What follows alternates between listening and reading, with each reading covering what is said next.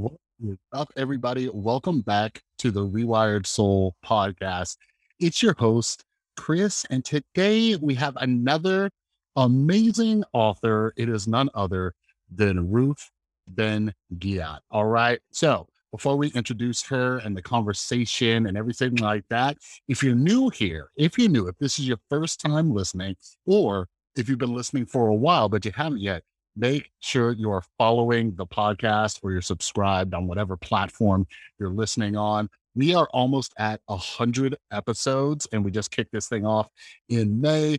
But as you know, I read hundreds of books a year. I love chatting with authors. So make sure you're following and you're subscribed so you don't miss any upcoming episodes. And another great way to make sure that you're in the loop is to follow me on social media at The Rewired Soul on Instagram and Twitter. I'm always posting the new episodes. And as some of you know, I've been writing a lot more lately. I just had a piece published in Newsweek yesterday. So yeah, make sure you're following me on Instagram and Twitter at The Rewired Soul.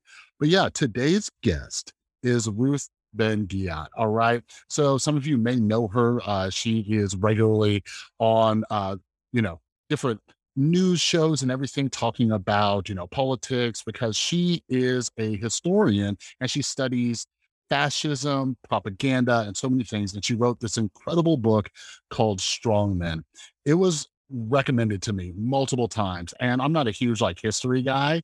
I read a lot on like psychology and human behavior and all sorts of stuff, but I was like, I kind of want to understand fascism and what's going on and everything. So I picked up Ruth's book and it was phenomenal. So I was able to chat with her about this. And, the book has actually just been released in paperback. So make sure you head down to the description and check it out.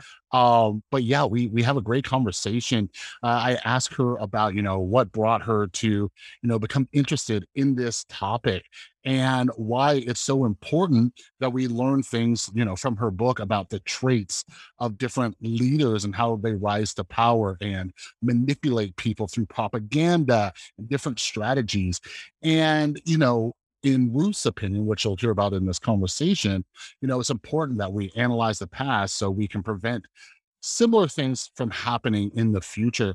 And, there are some telltale signs and everything. But one of the most important things that I wanted to ask Ruth in this conversation is, do you think the word fascist gets thrown around a little too much? Because some people seem to use it all willy-nilly. So it was great to hear her answer about that. But yeah, we talk about, Donald Trump. We talk about people in the past, like, Mussolini and things like that. And it's all broken down fantastically in her book, not only how fascists rise to power, but how we remove them from power as well. So I absolutely love this conversation. And Ruth is a very busy woman. So I'm super glad she was able to take the time to come on. So yeah, make sure you head down to the description. Make sure you are following Ruth over on Twitter and grab a copy of her book because, like I said, just this week, the paperback edition of Strongmen came out. So make sure you check it out. All right. So without further ado, here is my conversation with Ruth Ben-Ghiat about her book, Strongmen.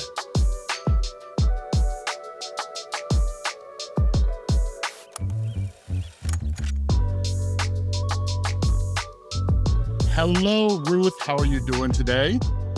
I'm fine. Glad to be here. I am so excited that you are here. Yeah, I was recommended your book, Strong Men, and I loved it. So for those who have yet to read it, can you tell the folks a little bit about your background and what inspired you to write this book? Sure. So I'm a historian of fascism, and I had written books on Italian fascism and on propaganda, on film propaganda. And I had started to write for CNN on historical subjects and things like gun violence. Mm, And then Donald Trump came on the scene with his rallies, loyalty oaths, his, lying to the public. And this kind of shocked me into action. mhm. And so I put aside an academic book I was going to write, and I decided it was important to write a book that could put what we were going through in historical perspective. So Mm, that's how the idea of strongmen is born. And it's kind of 100 years of authoritarianism And the core of it is this playbook, the tools that they all use of propaganda, corruption, violence, and machismo, and how they interrelate. hmm Yeah, yeah, and I loved it, and I've noticed that too. So, for example, so I'm 36 years old, and I didn't even get interested in politics until 2016. Like when that went down, I was like, okay, what's happening? I need to figure this out, you know. So, yeah, but I loved your book too, and usually like history isn't really my thing, right? So, one question I have for you is like I'm the father of a 12-year-old son. I got a little while until he's like high school, college, you know what I mean? He just started middle school. But when it comes to history, right? Like where does your passion for like learning about history and teaching people about history, where does that come from? And why is it such an important subject? You know what I mean? Yeah, because I really think that the past, as in this, the point of this book was to. It's definitely a history, but it goes up to the present. And hmm so I was writing the history of the present, and I also found that knowing history and knowing the patterns of history, because Strongman is a book about patterns, like what circumstances recur over and over again hmm that lead people in certain times to support these kinds of guys, to hmm support these liars, these sexual assaulters, all of this. And I find that if you know the patterns, it allows you to actually forecast the future. Yeah. So, starting in 2016, I started publishing about Trump actually in 2015, but I started kind of predicting certain things. Like I published a piece in January 2016 saying that Trump, if he got the nomination, he would have a full on personality cult like Mm. Putin's. And nobody wanted to publish this piece because it seemed too far fetched, too yeah. strange. But of course, it turned out to be true. And so the reason I was able to do that so early is because of my knowledge of history hmm and that I saw Donald Trump doing the same things that all these other guys I knew about had done. Yeah. So for those who have yet to read the book, can you kind of define like what strong men are, who they are, what their characteristics are? Because in the book, you discuss like Mussolini and Trump and Putin and all sorts of people. So can you kind of define what a strong man is? Yeah, so there I see them as a subset of authoritarian leaders. And authoritarians are, people who can destroy democracy, hmm like old fashioned. So the book is about how authoritarianism changes. So you had, 100 years ago, or 20th century, you had all these one party dictatorships, Mm, right? Also communist ones, and nowadays, and then you had military coups, which still go on, as in Myanmar, but they're less common. So today, authoritarianism works differently, and people come to office via elections and then they manipulate elections to stay there. So strongmen are a kind of ruler who's a subset of these mm, guys. And they are what makes a strongman for me is that they also use machismo and so kind of toxic masculinity yeah. as one of their tools of rule. So they boast about their virility, or they boast about committing violent acts. And this is one of the criteria for a strongman. Or they use their bodies in ways like as display. hmm So Mussolini and Putin strip their shirts off all the time. Yeah. That's a macho kind of thing. So those are the strongmen. Mm. So something I was curious about, just because I'm more of like a psychology nerd and I'm like really into human behavior and stuff. And I'm curious your thoughts on this. So do you think that these characteristics of strongmen, like you break it down into sections and all this other stuff, and you talk about how it helps kind of see into the future. Do you think that these characteristics are just coincidental, or do you think they learn from previous people, or is it a combination? Yeah, that's one of the most common questions I get. For example, with Trump, does he learn from others? Because hmm he's interesting because he doesn't read. He is the only leader. So I have Mussolini and Hitler, and all through the century, but he really doesn't read. They have a similar personality. Mm, Each one has his own quirks, but in general, they are, and this is what helps them to get to power and be successful. They are amoral, so they have no moral code. Mm, And this allows them to do things that other people wouldn't do. They also, I was surprised to learn, a lot of them have a background in mass communications. mm, So they were journalists or they were in entertainment, like Trump and Berlusconi, or they just have a very good sense of presenting themselves and lying. They're performers. mm, Um, and even somebody like Pinochet, who in Chile, who was like seemed like a straight laced kind of military type, he had a very good sense of how he was going to differentiate himself from the other members of the junta and be the star right away. mm. So they're amoral, they're performers. They also are paranoid. Yeah. They construct, all of them construct these kind of cocoons around themselves, and of flatterers and sycophants and family members. All of them have sons-in-law. Mm, Not Hitler, because didn't have family, but almost all of them, including Erdogan, Orban today, they have their sons-in-law around them, and this is because they have these extreme loyalty tests all the time. And they yeah. need people to conspire and keep their secrets because they're all very corrupt. So that was interesting to find that the Trump White House corresponded, even though it was in a democracy, fully functioning democracy, the way that he structured his government Hmm. really matched these other people. And that's because their personalities are similar. Mm. Yeah. And this Ruth might be a dumb question, but I need you to help me out. So like I said, I just got into politics and stuff until 2016. And well, we were talking about Amanda Montell a minute ago, and I've been really curious about language, right? So the word fascism, and this is like your thing, right? I feel like I see it everywhere. And at a certain point, I'm like, are we just calling everything fascist that we don't like? So can you kind of define what fascism is? I even read an entire book. What was it, like, on fascism or something? It was a popular book, but I was like, still walked away just somewhat confused. So can you break that down? Because maybe I'm not the only one.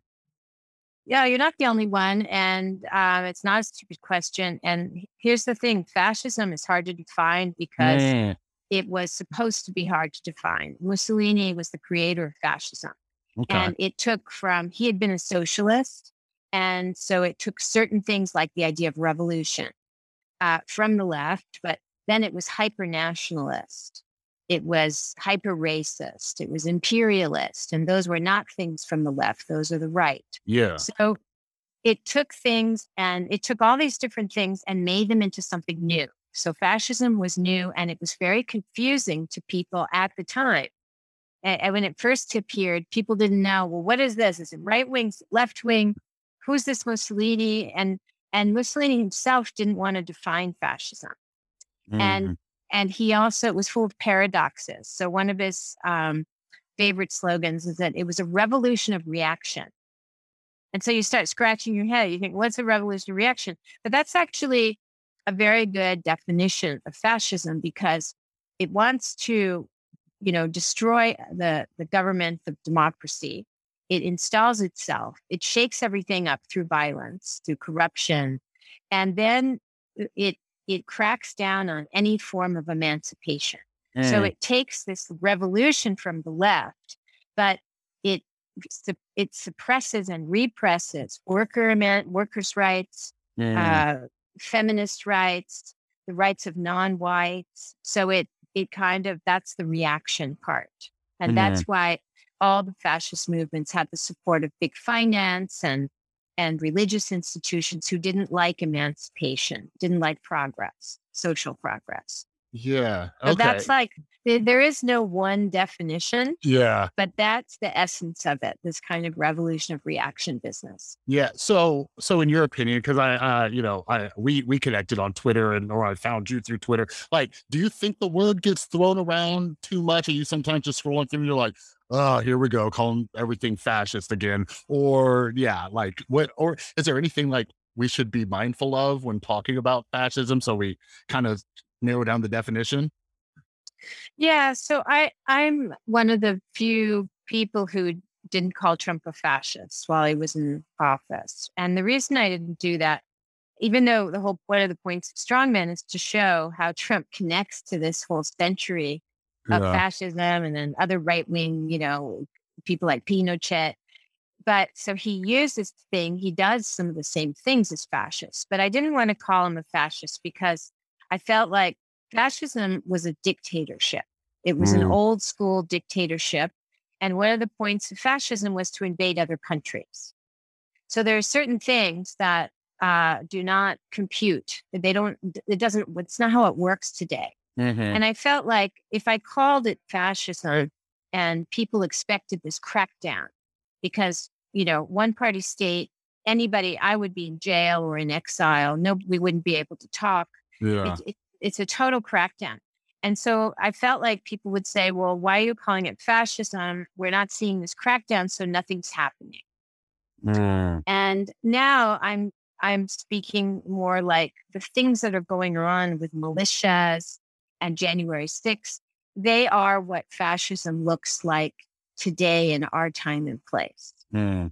But I still am cautious about calling it fascism because it really gives the wrong idea. And then people, paradoxically, maybe people are not going to be, it's a struggle to get Americans to realize the extent of the danger Mhm. because today it's evolution. It's not one crackdown like the Reichstag fire with Yeah. Hitler. And so that's why I'm not really calling it, yes, fascism is coming because it's not going to look like it did 100 years ago. Got it. Yeah, no, that makes sense. And it's something, I've been just interested in just all sorts of aspects. Like my background's in mental health. So when I see like overusage of like depression, anxiety, OCD, and stuff like that, I'm like, all right, well, let's not confuse Yeah. people. You know what I mean? Because then we might miss the real things going on. But throughout the book, you break it down just amazingly and explain kind of how they rise to power. And a minute ago we were talking about the importance of history and seeing patterns. And you wrote about this when Trump first came in. And again, I'm fascinated with human behavior. So like it's 2021. We have access to all the information we could ever need. How does this kind of stuff still happen? Like, do you see this as a systemic issue? There was a lot of theories around how like Trump got elected or what's going on in other countries and all that. So like, are there certain things happening in the culture that can help the rise of this type of leader? hmm Yeah, that's a good question. So, what I find happens over and over again is at moments in a culture, in a society, when there's been a lot of social progress, Mm, um, could be racial emancipation, could be workers' rights, could be gender emancipation, could be look what happened under Obama. We were ripe for somebody like Trump because there were so many people who thought Obama should never have been president, the racists, um, right? okay. We had legalization of same-sex marriage, and homosexuality is a recurrent thing over 100 years. We had, you know, trans individuals were able to be in the military. All of these signs of social progress and democracy that overjoyed some people, but left many other people thinking this was the end, this was the apocalypse, and Hmm. America was changing too much. And when you have that kind of substantial change, it's almost like here, that's the revolution, and here comes the reaction. That is when these people who come up in the culture, sometimes they come, it's ripe for a military coup. But Yeah. however it comes, elections, coups, etc., that's when people want a savior. They want a man, a strong man, to say, Yeah. "I'm going to fix it all. I know you're losing everything you care about." This is what Trump did. He was very, very smart at addressing people who felt their privileges, their white privilege, their class Hmm. privilege. Um, and that's what these guys have done over 100 years. Mm. Yeah, no, that definitely makes sense. A lot of progress, and one book that kept getting recommended to me was I'm not sure if you read it. It's called "Strangers in Their Own Land," and she like goes down. Yes. Yeah, yeah, and basically just recognizing that they felt like they're getting moved back in the line, and other people are getting ahead and stuff like that, and that kind of clicked for me, in that sense. Um, but going back to like, the idea of like fascism, and you also hear like authoritarianism and all that right now. And, we've been in the pandemic for over a year now. Right now, with the rise of the Delta variant, there's so many debates in different cities and states are doing different things. On a national level, we're talking about like vaccine passports and, Yeah. should businesses be doing this? And, you know, uh, for example, like I remember, hearing Joe Rogan a few weeks ago. He was going on this rant about how vaccine passports are like a step towards authoritarianism. And I'm like, I can't wait for Ruth to come on my podcast Mm. because that's what you hear, right? Like my son's in school and there's a huge debate around like forcing kids to wear masks and all these other things. And they use a slippery slope argument, like they're going to control everything. So as somebody who is an expert in this stuff, can you kind of break that down and I guess separate why it isn't if you don't think it is? You know what I mean? Yeah, it's very tragic when I'm always looking at our present as though we're already a few years ahead, as though it were history. Yeah. And it's just very tragic that so many people have been fallen under the spell of disinformation and these right wing talking points that try and manipulate them, thinking that helping people to get sick is freedom. And Hmm. so, what the right's done, and this is a very broad thing, they've styled themselves as the supporters of freedom. In fact, January 6th was a freedom thing. It was rescuing their leader. It was, they were patriots. And Hmm. anything that um, jeopardizes Americans' rights to own guns, like Biden's going to come for Yeah. your guns, Biden's going to come for your hamburgers. And now this talking point, which is, by the way, the global right, everywhere in the world, there's this talking point that liberal democracy is like a dictatorship, that they Mm. tell you what to do. And this is a massive projection because the people who use this talking point are like Putin and Orban, who are actually taking people's rights Yeah. away. And so it's like a big deflection. And when people are saying, oh, having to wear masks is like Nazi Germany, it's distracting them from the fact that the GOP is supporting actual Nazis now. Mm.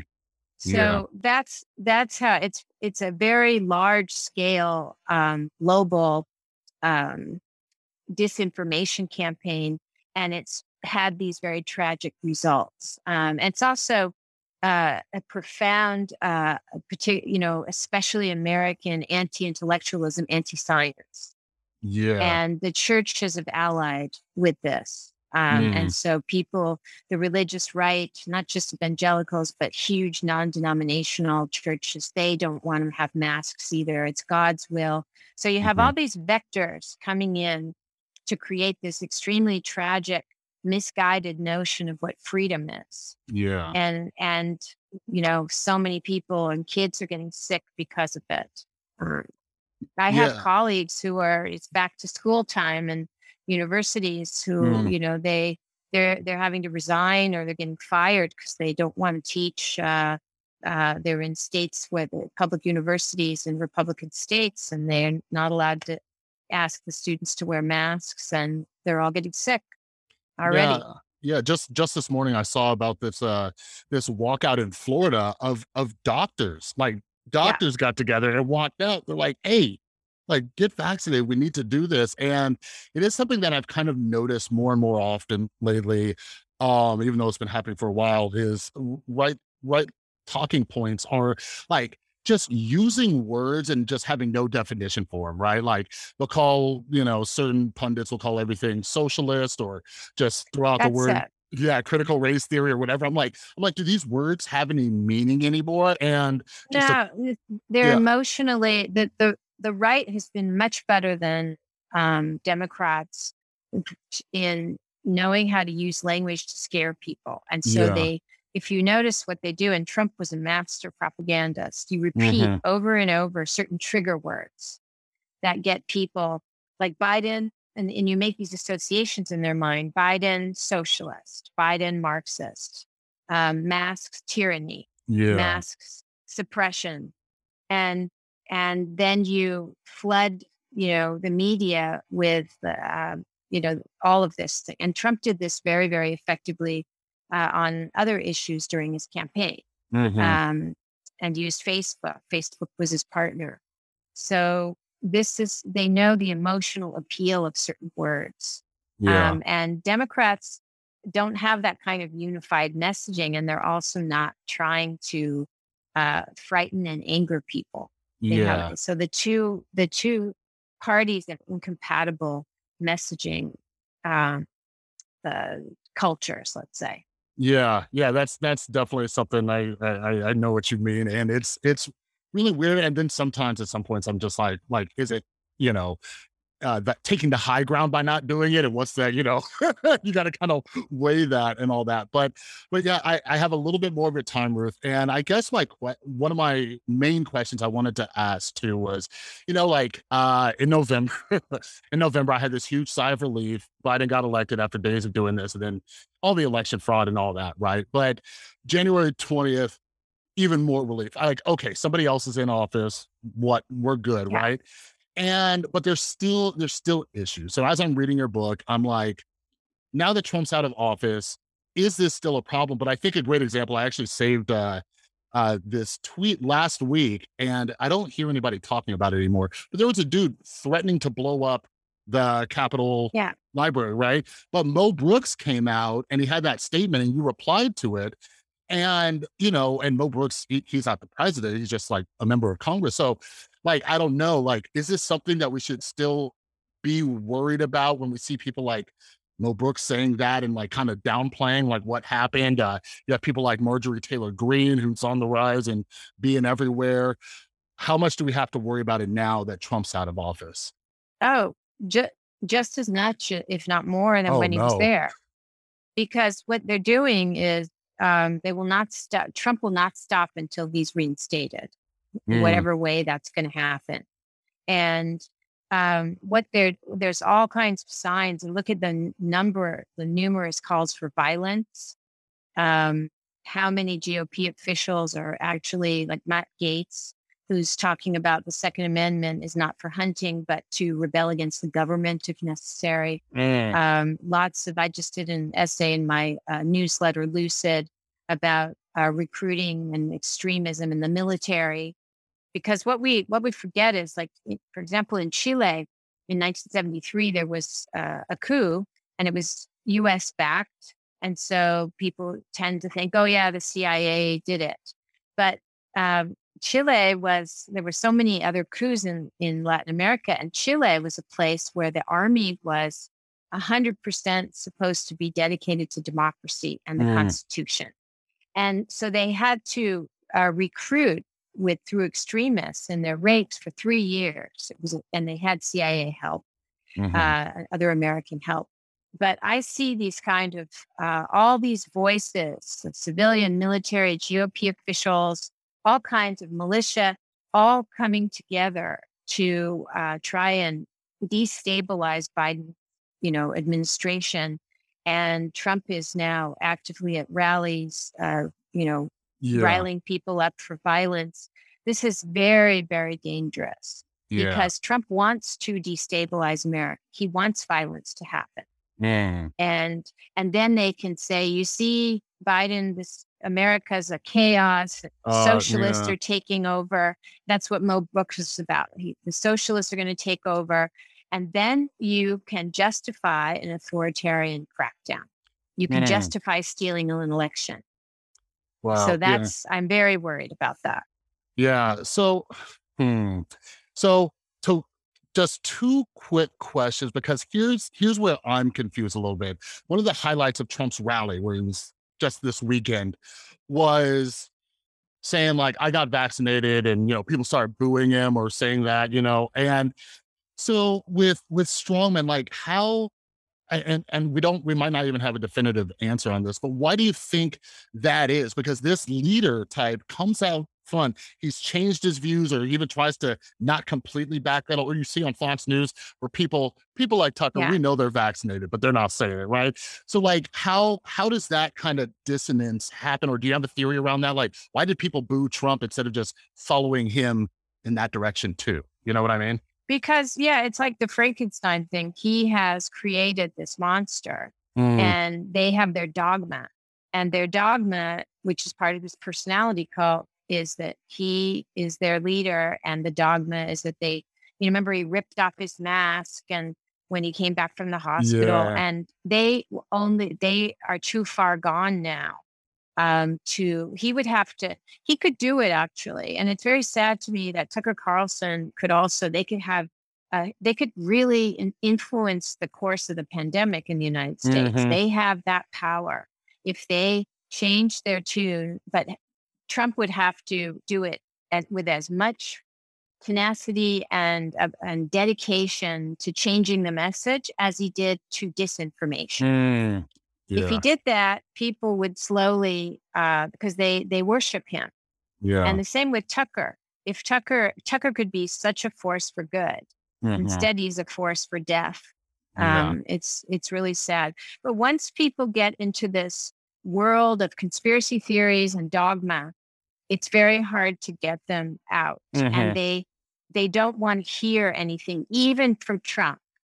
Mo Brooks also started saying at the same Alabama rally, he said, "Oh, he was trying to get people to just accept that Trump had lost this election and vote for 2022 and 2024." Yeah. And he got booed as well Mm. because they're too far gone to hear anything else right now.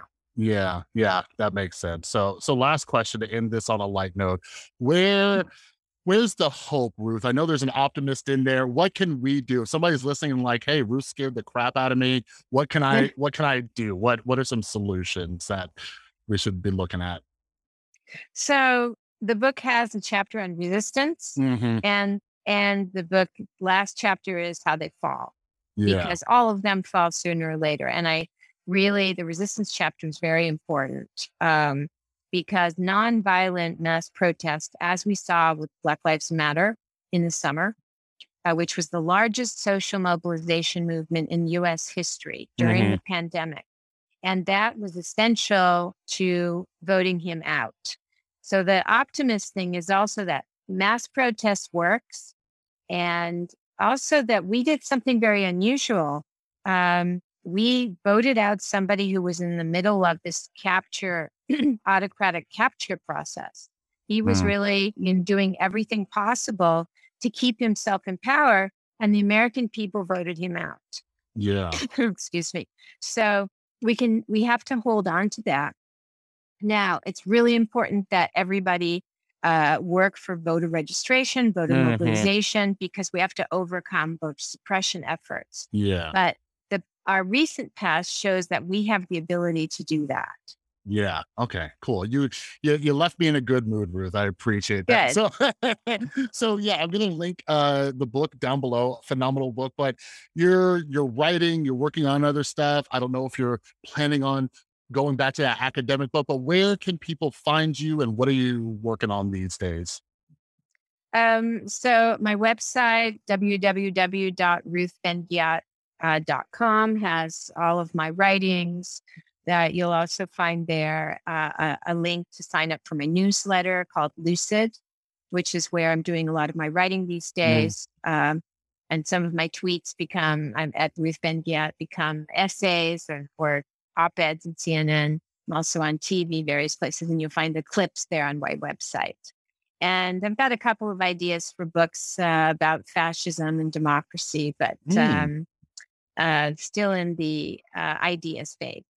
Beautiful. Well, when you get the rough draft, I'm more than happy to be a beta reader, Ruth. I love this book. So yeah, thank you so much for your time. Thank you. All right, everybody. I hope you enjoyed that conversation with Ruth. She is such a great, knowledgeable woman. I had such a great time talking with her. This episode was a little bit shorter than some of the others, but I learned so much just in that brief period of time. And for those of you who have been following the podcast, you've been listening for a while, these are some of my favorite conversations where I'm able to talk with authors and fill in different gaps of my knowledge and everything like that. So it was really great speaking with her, and her book was absolutely amazing. I learned a lot about, historical, figures and things like that and how, these people rise to power and everything, because history is not something I typically read about in the hundreds of books that I try to read. So a huge, huge thanks to Ruth for coming on. Make sure you head down to the description. Make sure you are following Ruth over on Twitter.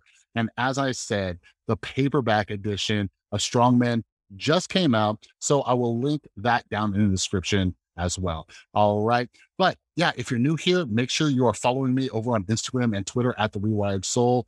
And make sure you're following and subscribe to the podcast.